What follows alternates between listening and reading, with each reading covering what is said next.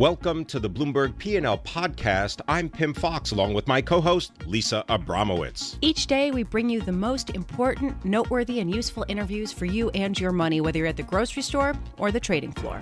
Find the Bloomberg P&L podcast on iTunes, SoundCloud, and at Bloomberg.com.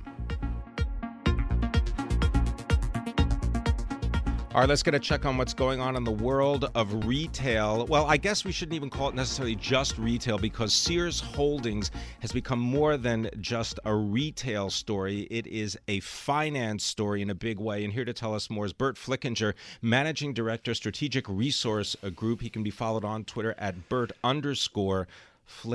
All right, Burt_Flickinger. Underscore what's going on for us at Sears Holdings, because they just got a loan, but a credit facility, but they're also closing stores. They're closing stores, and the worry, Pimm, to your good insight, is same-store sales are in a free fall, declining anywhere from 7 to 10% on an annualized basis. And typically when another department store chain, for example, Macy's, closes stores, Macy's same-store sales will increase in the surviving stores or the remaining stores. That's not the case with Sears. And as FD reports and Credit Intel have reported very well for a long time on Sears Holdings, Kmart, and a number of others, it's the ones that can't rebalance themselves beyond the assets. The other thing FD Credit Intel reported, though, is the average Sears lease pays out at about $5.50 a square foot, and on the open market, it's probably worth somewhere closer to $17 to $20 a square foot. So, like you said, Sears is a finance company. So 17 to 20 a square foot versus $5.50. Yes. I think we can do the math. We could definitely do the math, and we're taking the math to Ciocca, New York, former home of George Westinghouse, and the intersection of the transportation border between the U.S. and Canada. Sears is closing its store in the Galleria Mall. Profitable store, very good customer count, but Sears can make millions assigning or flipping that lease or selling it back to Galleria, as opposed to making a few $100,000 a year as an operator of that store. At the same time, Sears gets to monetize its inventory and invest in other more profitable activities rather than retailing. Has Sears ever focused on online retailing in the way that Walmart says they want to focus on online retailing? That's the big opportunity that you're referencing. Is Sears is there online, but not near where they need to be. And what we saw in our store checks across the country, from the Carolinas to California, is Sears has tremendous quality apparel, particularly in Land's End. So the finishings, the fit, the fabric, the quality, the value, the color palette clearly eclipses Target, is on par with Kohl's and the other Bon-Ton, the other moderate department store chains. But Sears can't get the customer count in. So you really have to go back in retail history, and we're both retail historians. Is Arthur C. Martinez, CEO of Saks Fifth Avenue, Bob Mettler, president of Robinson May. They go in with Peter Georgescu of Young and Rubicon, create softer side of Sears, and get people coming in to buy apparel. The margins are 2 to 3 times higher. Sears wins financially. Mettler and Martinez saved Sears the first time 20 years ago. Lambert, to his credits, hired a lot of good people. If he could get the customers to give him one last chance, and with a $20 million secured letter of credit that can go to $200 million, that can go to $300 million, this might be the one last chance for Sears in 2017. But as Larry Sarr from F&D and Credit Intel said, if Sears doesn't do it this time, they got to start selling the cash registers and cleaning out the cash drawers. All right, let's get through a couple of other retailers, because I always want to get your expertise. Neiman Marcus Group, Bergdorf Goodman, what's going on there? Pimm, the bonds are really struggling. Same FD report, Credit Intel. The bonds have traded the mid-70s or lower. So while Sears is trading at CCC+, Neiman Marcus Bergdorf's trading at CCC. And with the Trump New York White House, it's really tough to get into two of their most profitable stores, Bergdorf's Men's and Women's on Fifth Avenue. So that's really problematic, especially after losing almost $500 million in the third quarter. Tell us about J. Crew. J. Crew, fall. Survivor? It's going to be tough. They went from the penthouse to the basement in just a few years. Probably got enamored with beach houses. The quality is uneven in the stores. The inventory's wrong. The color palette of what's selling isn't always right in stock. But never bet against Mickey Drexler, seminal genius of design and retail, and same with Jenna Lyons. So we're hoping they come back, but they've dug themselves a big hole. So it really depends on the vendors there as well. But 99.9% of the vendors supported Sears. Hopefully they'll support J. Crew and Neiman Bergdorf too. Tell me about what's going on with JCPenney. Is that the turnaround that's working? It's the turnaround that's working because they threw out Bill Ackman and his proverbial carpetbaggers from Pershing Square that didn't know the detail and rhythm of retail, left Penny on death's doorstep. Another Saks alum, Steve Sadoff, ex-CEO, comes in, teams up with Mike Ullman. They create a dream team around Marvin Ellison, who got trained by one of the other seminal geniuses of retail, Frank Blake. And Penny, partnership with Sephora. They've got 500 more stores to do. For perspective, Sephora on the Champs-Élysées attracts as many visitors in Paris as the Eiffel Tower, and the Eiffel Tower has longer hours. Co-exclusive with Disney, Penny.com's building, Penny Homes building. So Penny is a big comeback, as is Toys R Us, and both of them were left for dead, both the bonds and the credit ratings just a few years ago, and it's great to see those Rocky Balboa-type comeback stories. Marvin Ellison at JCPenney doing the job. Stock is up more than 26% this year. Marvin Ellison's the Rocky Balboa of retail or the Bob Townsend at Avis. We try harder and they win. Listening, I want that. Maybe you can print that as a banner for the new year. Tell me about what's going on now at Macy's, because of course that is a continuing story. Macy's a continuing story, closing 100 stores. The Macy's International and Macy's Bloomingdale looks like it has high potential. Macy's has more fashion resources. Bloomingdale seems to be hitting on all cylinders. As we were going through Nordstrom stores, they seem to be having a struggle with their associates shifting sales, particularly in the shoe department, to Nordstrom.com. So the commissioned salespeople got less money. They were interviewing at Bloomingdale's. We saw the same thing at the Neiman Marcus stores in Chicago, California, and elsewhere. So it seems like Bloomingdale's and Macy's is recruiting the best of the brightest in a shrinking sector, and ultimately Macy's Bloomingdale's is the consolidator and the winner. All right, well, that's Terry Lundgren at Macy's. The shares of Macy's up about 4% this year. With Jeff Jeanette and Karen Hogue, yes. Very good leaders.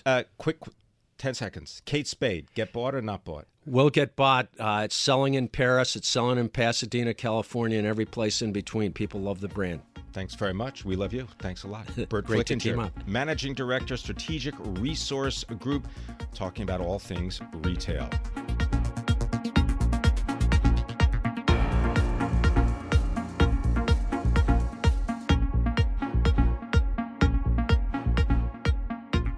Washington, D.C. on January the 21st. Well, that will be a day after the inauguration. What will the district leaders wake up to? Here to tell us more is David Howell. He is the Executive Vice President and Chief Information Officer for McEnearney Associates, based, of course, in Washington, D.C., which is home to Bloomberg 99.1 and 105.7 HD2. David Howell, thank you for being with us. My pleasure. Thank you. You are a veteran of the real estate industry in the district and in the region. And I wonder if you could describe for people that are not familiar with it, what is the biggest mistake we all make about new administrations coming to Washington? Well, I think there's a general misperception that there's this avalanche of new people that come to town that provide a huge shot in the arm for our real estate market. And that historically has not been the case. We don't think it'll be the case this time either. It'll be a boost, but it's not a boom. And it's not a boom because just the numbers of people that will turn over in the new administration, they're not necessarily going to have the money to buy new homes. Absolutely. There's roughly 4,000 presidentially appointed jobs. And first of all, they don't all happen on day one. It can take as long as 12 to 18 months to fill all those positions. Our experience shows, and even thus far with the new Trump administration, roughly half the people that will fill those jobs already live in the Washington area, and roughly half the ones that are coming from out of town are going to rent rather than buy. So Every sale is a welcome one. We treasure every transaction, but it's generally not enough to move the needle in a major way. 50,000 homes are sold annually in the metro D.C. area, and you've got a population of anywhere from 680,000, and then it swells to well over 1 million every day when commuters come in. Tell us some of the areas of Washington, D.C. that you see are thriving and improving, albeit without the effects of a new administration. Well, sure. The district itself, that market has been incredibly hot, where the suburban markets have not been quite as hot. So the immediate surrounding counties and cities, City of Alexandria, Arlington, Fairfax, Montgomery County in Maryland, Prince George's County, they're all doing fairly well, but nowhere near as hot as the district. The district's been our hottest market for the last several years. Why is that? I think, first of all, the district's done a very good job in sort of reorienting themselves to be more attractive to businesses. Like most other major cities, we have enormous traffic issues, and I think people are making quality of life decisions that they want to live closer to where they work and not have to deal with the enormous commutes that sometimes suburban drivers and commuters have to deal with. And the district's just become a very hip, cool place to be. A hip, cool place to be. But you say that new construction is not keeping up with household formation. Why not? Well, first of all, we've got a lack of land. Like, again, most other major urban areas, it's just tougher to find places to build. And it's a challenge to get developments through. All the jurisdictions have fairly long development processes to go through. And based on the studies that we read, there's roughly a shortfall of 50,000 household units to keep up with household formation over the next 5 years. So that contributes to an ongoing shortage of supply, particularly acute in the district. All right, so you've got tight inventories. Talk about the expansion of public transport and the rehabilitation of public transport in the district. Well, it's hugely important in our metropolitan area, and as some of your listeners may have heard, our metro system has had some challenges of late. You're being diplomatic. Yeah, trying to which is appropriate for being in Washington. Yeah. And so Metro's kind of got to get its act together. But frankly, I think one of the interesting things we've seen, I was talking with one of our agents a couple of weeks ago, with the safe track issues, and those are the taking lines down for a period of time where they're having to do extended maintenance. People are changing how they're commuting. One of our agents was saying that a lot of her clients have actually just switched to Uber because it's more convenient, and when Metro is back in its rightful place, they may have a bit of a battle getting some of those riders back. As they say, necessity, the mother of invention. Tell us about interest rate increases. Will that really have a change on whether people buy or don't buy in the area? It certainly does have some impact. You know, with the rate increase of roughly 0.5% over the last 6 weeks or so, that's taken about 6% of buying power away from prospective purchasers, and that certainly is a factor. But we've also learned that interest rates are a factor, and whether someone buys a home, they're not the factor by any means. When our company started over 30 years ago, interest rates were 17%.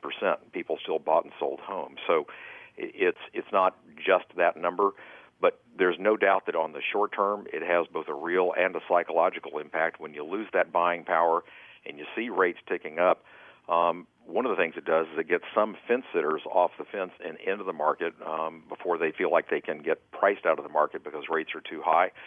But because we've had rates low for such a long period of time, we don't really know where the psychological wall is.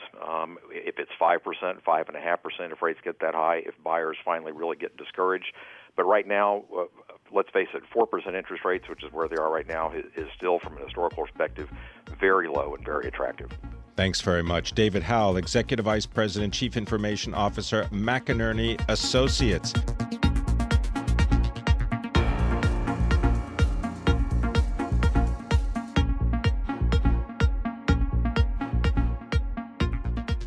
"2016, the year marks the beginning of the end of hedge funds as we've known them." So writes Katherine Burton. Kathy Burton is our hedge fund reporter, joins us now from Bloomberg News. Kathy Burton, thank you very much for being with us. You're so welcome. So tell me about agonistes. This is really from Milton. It means it's about Samson wrestling with adversity and trouble. You say now the title of your report is Hedge Fund Agonistes. What's going on in the hedge fund world? Well, the hedge fund world is finally, or investors are finally realizing that they shouldn't be paying managers 2 and the normal 2 and 20, as it's known. Basically, the managers get rich off the management fees, even if they don't make money for their investors, which they haven't been doing for several years now. Is that why the theme, at least for Robert Mercer's, the hedge fund titan Robert Mercer, the theme for his holiday costume party was villains and heroes? No, I think that's more of a political comment. But he's one of the managers who's actually managed to make money all these years. All right, so if he's managed to make money, then isn't it just a natural selection in which those that don't won't have customers and those that do will have customers that are willing to pay the fees, or not really? No, that's exactly what's happening now. We're seeing many more closures than we have in the past. This year looks to be on track to have the most closures since 2008 financial crisis. And people expect that the industry could be cut by as much as a quarter over the next year. As much as a quarter. What took the investors such a long time to actually do the math and discover that they weren't making the money they thought they were? I think what happened is that a lot of the money that came from pension funds, and they didn't start investing until relatively recently. So and they're very slow moving. So they sort of started to invest just as returns overall started to fall, and so it probably took them 5 or so years to get into the program, to figure out it didn't work, and then to get out. That's what's happening now. Well, you document that public retirement plans in Kentucky, New York, New Jersey, Rhode Island, they pulled the plug. They pulled money, rather, from hedge funds, as did the State University in Maryland and other endowments.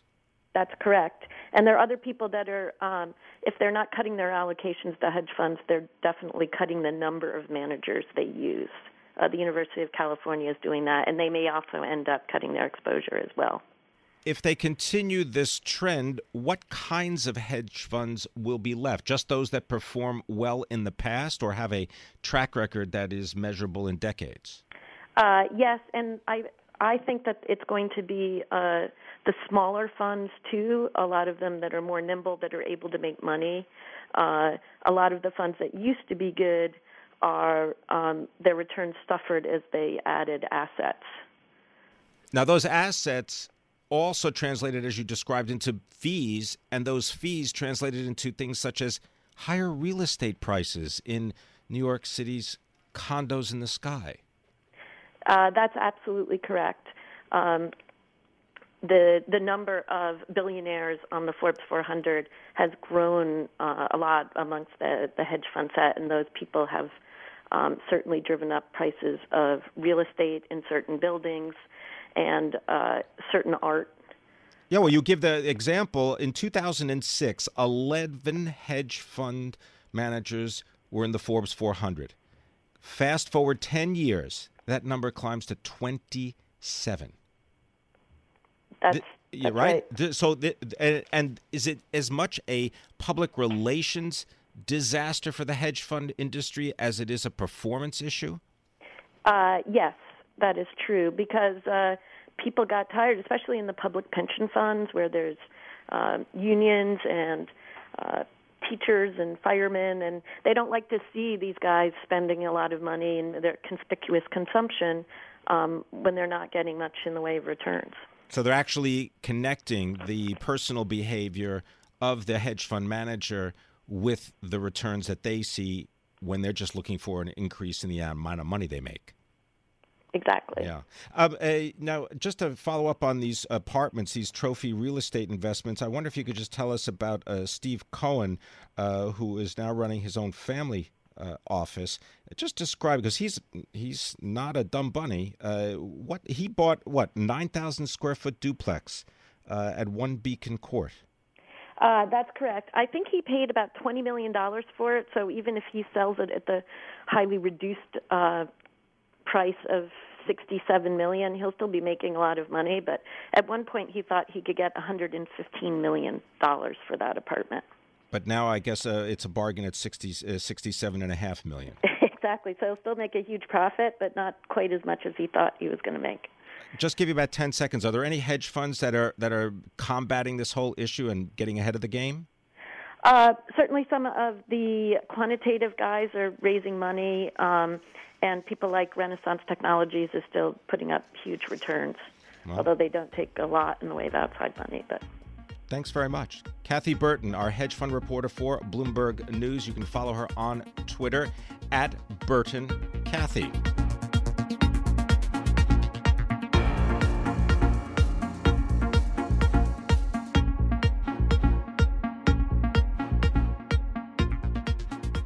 What to do with your money in 2017? Perhaps nothing, but maybe not. Maybe the dog of the Dow theory is the way to go.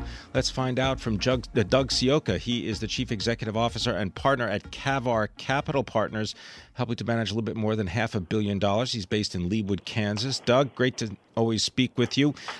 Dogs of the Dow. Why don't we start there, because that may highlight why the Dow Jones Industrial Average is up nearly 14% this year, while the S&P 500 is up a little bit more than 10%. Yeah, Pimm, thanks for having me on, and Happy New Year. And I think it's been interesting. There seems to be a lot of tax loss selling that's taking place in certain sectors of the Dow and the S&P, but whether it's in staples or healthcare and what we are calling the trailblazers of the changing face of retail, right? Those companies that focus on direct-to-consumer as opposed to same-store sales. Seems like some paradigm shifting has caused a little bit of consternation in certain sectors that we think offer some pretty good opportunity going into next year, right? So much of what we're trying to determine from an asset allocation perspective is, what areas of the stock market have pulled forward the prospects of economic and earnings per share improvement ahead of it actually materializing. And can you give us some details? Tell us some industry groups, particularly, I know, industrial stocks. Well, industrial stocks, financials, and energy post-election have been on a parabolic scream higher, which is great, and I think that it is embedding some optimism that was dormant for a period of several years, and whether it's because the Fed is going to have the green light and be buttressed by underlying economic growth, that it feels that it can raise rates progressively, and that's a very positive, immediate impact for profitability of banks. Whether this functional fiscal policy that we're hopeful will make its way through the legislative process is going to be great for industrial companies that have seen a pretty significant ebb in their order flow, or whether it's the energy stocks that now feel like, okay, shoot, the U.S., let's join OPEC. I mean, we've got enough natural gas, we've got enough energy. If Obama had coined himself the energy president and we've had all these discoveries, can Trump then get it effectively transported through pipelines where it can actually make a material improvement in the economy and bring back the whole manufacturing base that we feel may have been abandoned? So those three sectors. I was just going to say, Doug, just to break in on energy, I didn't know, I just recently learned this, that the United States is on a tap to pump about 8.8 million barrels of oil a day. Correct? I mean, we're somewhere around there. Right, somewhere around there. 8 to 9 million. Now, but that was the level that it was about 2 years ago because of course, the price of oil having come down. A lot of wells have been shut in and so on. But we're producing that amount of oil with a third of the number of rigs. So the technology, I mean, this just underscores the technology change that has gone on in the energy business. I agree, and it's fascinating, and I think that was one of the reasons that the predictions when they were in place, famously Dennis Gartman, I think in February, said oil would never be back to 40 in his lifetime, because it wasn't that there was a lack of demand, there was an ebullient amount of, or an amazing amount of supply, and that supply was going to be drilled for and mined so efficiently that there would be no reason to see such upward pressure on prices at any point in the future. So, yeah, I think that plays a big part. part. And the technological progression and efficiency is across industries, which is really interesting as much as the technological and the innovative components are an offshoot of the tech industry, which has been one of the main laggards after the election because of this theory that Trump hates tech because of a lack of very prominent. Well, he certainly doesn't hate Twitter during the campaign. No, he loves Twitter. Yeah. So all right. So looking at, let's say you got an asset allocation model, and you're saying to yourself, all right, now that I've made some gains in energy stocks, I've made some gains in industrials, financials, and I need to rebalance. Right. This is my discipline. I'm going to rebalance my portfolio. Right. What do you have to add to do the rebalancing? You have to add more tech. You need to have more tech, you need to add more healthcare, and I think you have to double back on some of the staple stocks, no question. I mean, I think there is an overreaction in the market to some perceived threat of unwinding the globalization efforts that tech has really been the primary representation thereof.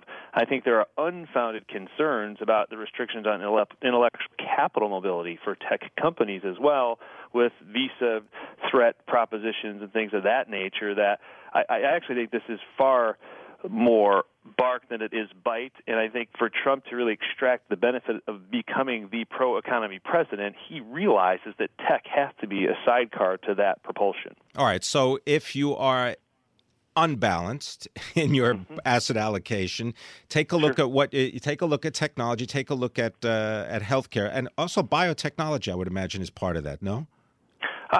Within healthcare, I mean, everything throughout the vertical, Pimm, as it relates to producing drugs, purchasing drugs, and consuming drugs. I mean, that vertical has been under assault, whether it starts with Martin Shkreli and then catapults forward with the EpiPen debacle, and then we're trying to understand where in the process PBM really fits and who's really to blame pharmacy for benefit the management expansion. Companies.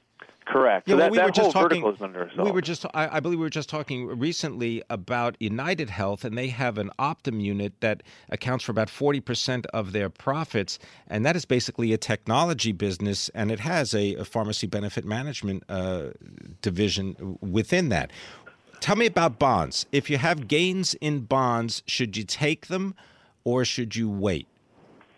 Well, if you have gains in bonds, and you probably had a very strong bond portfolio given the pullback in bond prices that's taken place over the last 6 or 7 weeks, we think there's a lot of opportunity in the fixed income market just because you had a pullback very similarly to what took place during the taper tantrum of 2013, but it has provided entry points that on a spread basis we've not seen really sustainably since maybe before the Great Recession. So we still think that, again, given that there's been some enthusiasm attendant to these rips in some of these market sectors, it has been equal and offsetting with the drubbing that's taken place in some of these bond sectors. There's a lot of opportunity, almost like a dogs of the Dow theory in fixed income, particularly in tax exempts, or tax exempts have kind of been a double whammy in so much as people say, okay, rates are going up, so we got to get out of our current bonds as well as any bond surrogates, and taxes are going lower, so the benefit tangibly or quantitatively of that exemption is going to fall.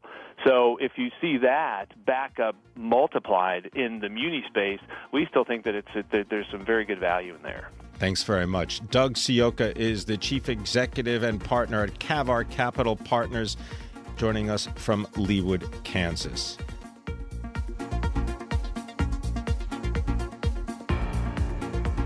Thanks for listening to the Bloomberg P&L podcast. You can subscribe and listen to interviews at iTunes, SoundCloud, or whatever podcast platform you prefer. I'm Pimm Fox. I'm out there on Twitter at Pimm Fox. I'm out there on Twitter at Lisa Abramowitz1. Before the podcast, you can always catch us worldwide on Bloomberg Radio.